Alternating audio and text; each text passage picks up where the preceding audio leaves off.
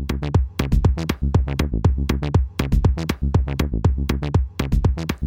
ladies and gentlemen, boys and girls, Mel Herbert here. It's Elon Daily. We're talking September 4th. It's a Wednesday. We're already halfway through the week, and there's some stuff to talk about. First of all, I want to do a letter. This is a really good letter. It's a great letter. It's a wonderful letter. And it says, Hi Mel, Tom, Robert. Tesla X Canada here. Thanks for the Tesla Daily. Megacharger. Recently, you talked about the Megacharger. Here is my educated guess, and I think it's a pretty good educated guess, by the way. At the Semi event, I could see that the Semi had 4 independent motors and batteries. Okay, so Tesla X Canada must have been there or, checked out the video very well. When the Semi was spotted charging at regular V2 superchargers, they used 4 extension cords to connect 4 batteries.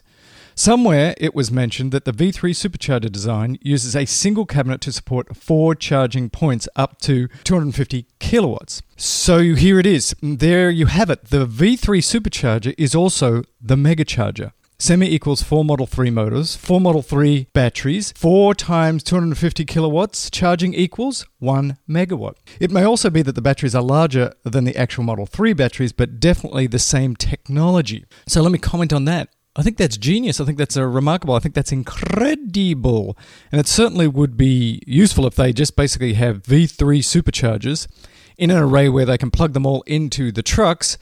And I think they're going to be in separate locations than the regular car superchargers because otherwise they're going to block up all of the V3 superchargers that are already there. But that makes a stupendous amount of sense to me.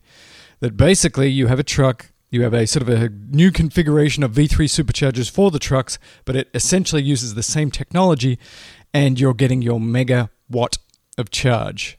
Tesla X Canada? I think you're on to something. And then he goes on to say this. Tom had a charging slowdown from 32 amps to 16 amps when on AC. It is likely that there is a temperature sensor in the brick in the charge cable that reduces the amps when it's too hot. If 0.5% or 99.5% efficiency of the power is lost in brick, then it would be like the heat of a 50-watt bulb. This would overheat the brick in no time. So the efficiency of the brick electronics has to be north of 99.9%. When the sun shines in it, it probably absorbs 10 watt of heat. Placing it in the shade would help a bit with that problem.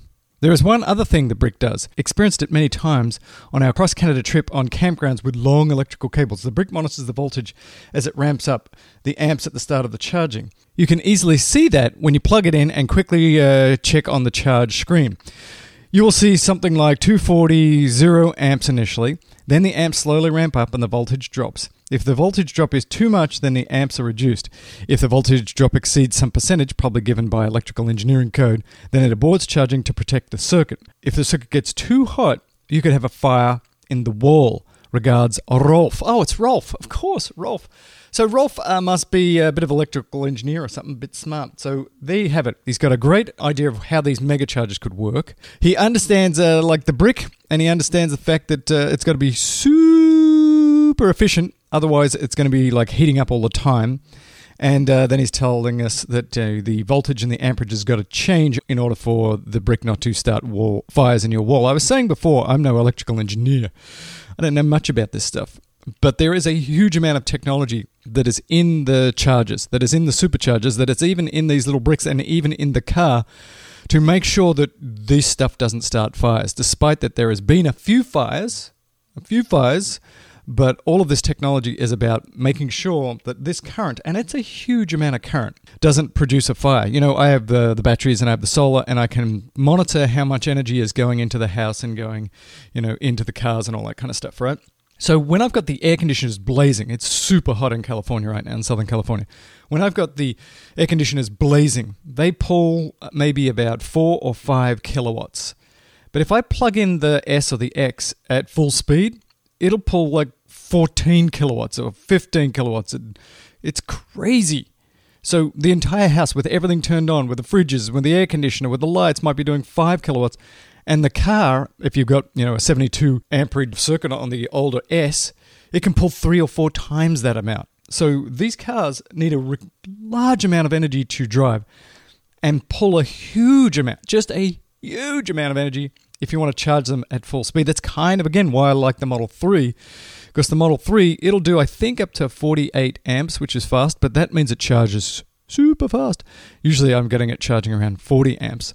And I play a lot with trying to make sure that all of the sunshine that's going on the solar panels goes into the car and goes into the house. So I'm always out there fondling with, the amperage in the car. So what I'd really like Tesla to do with an update to the app one day is to make it a little bit smarter and say, app, make sure that any excessive solar that I'm making, rather than sending it to the grid, initially send it to my car. And sometimes that would be at low amperage. Sometimes that can be at super high amperage when it's in the middle of the day and there's not much going on.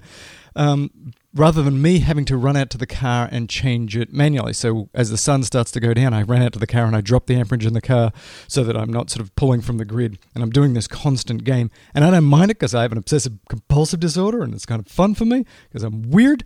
But it would be nice if this app was even smarter. On the app, you can't even change the amperage. You have to go to the car. You can say like max out at 40 amps, max out at 30 amps. But it'd be really great if you could just do that manually on the app.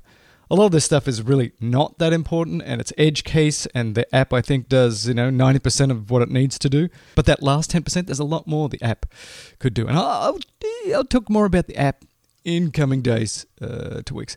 And lastly for today, ladies and gentlemen, boys and girls, Robert has a note here that he sent me, and it says this. I don't know where this is from. He didn't say Robert, but I actually read this before. Oh, it is in Gizmodo. UPS has been delivering cargo in self-driving trucks for months now, and no one knew, said Jennings Brown in Gizmodo.com. The parcel service announced last week that its venture capital arm has invested in TrueSimple, a self-driving truck startup.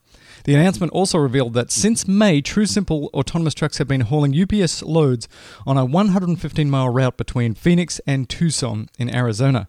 TrueSimple, which says it can cut the average cost of truck shipping by 30%, has been helping UPS understand how to get to level 4 autonomous driving, where a vehicle doesn't need anyone behind the wheel. Currently, UPS deliveries involving the truck still have an engineer and a safety driver. I would like to know a lot more about this. I did read about this, but where are they at? Are they just at level 2? Are they basically on sort of magic cruise control with a person there? Or are they really doing something more with their autonomous driving? Not really heard of this company out there in the real world about their technology, but this is where things are going. The trucks on the road are not going to have people, and the cars on the road are not going to have people. I don't know what the people are going to be doing, but they're not going to be driving. Let me tell you that. Let me tell you that right now. My name's Mel Herbert. The show is Elon Dale. It's part of the Talking Tesla network of shows. We'll speak at you in the morrow. Herbert out.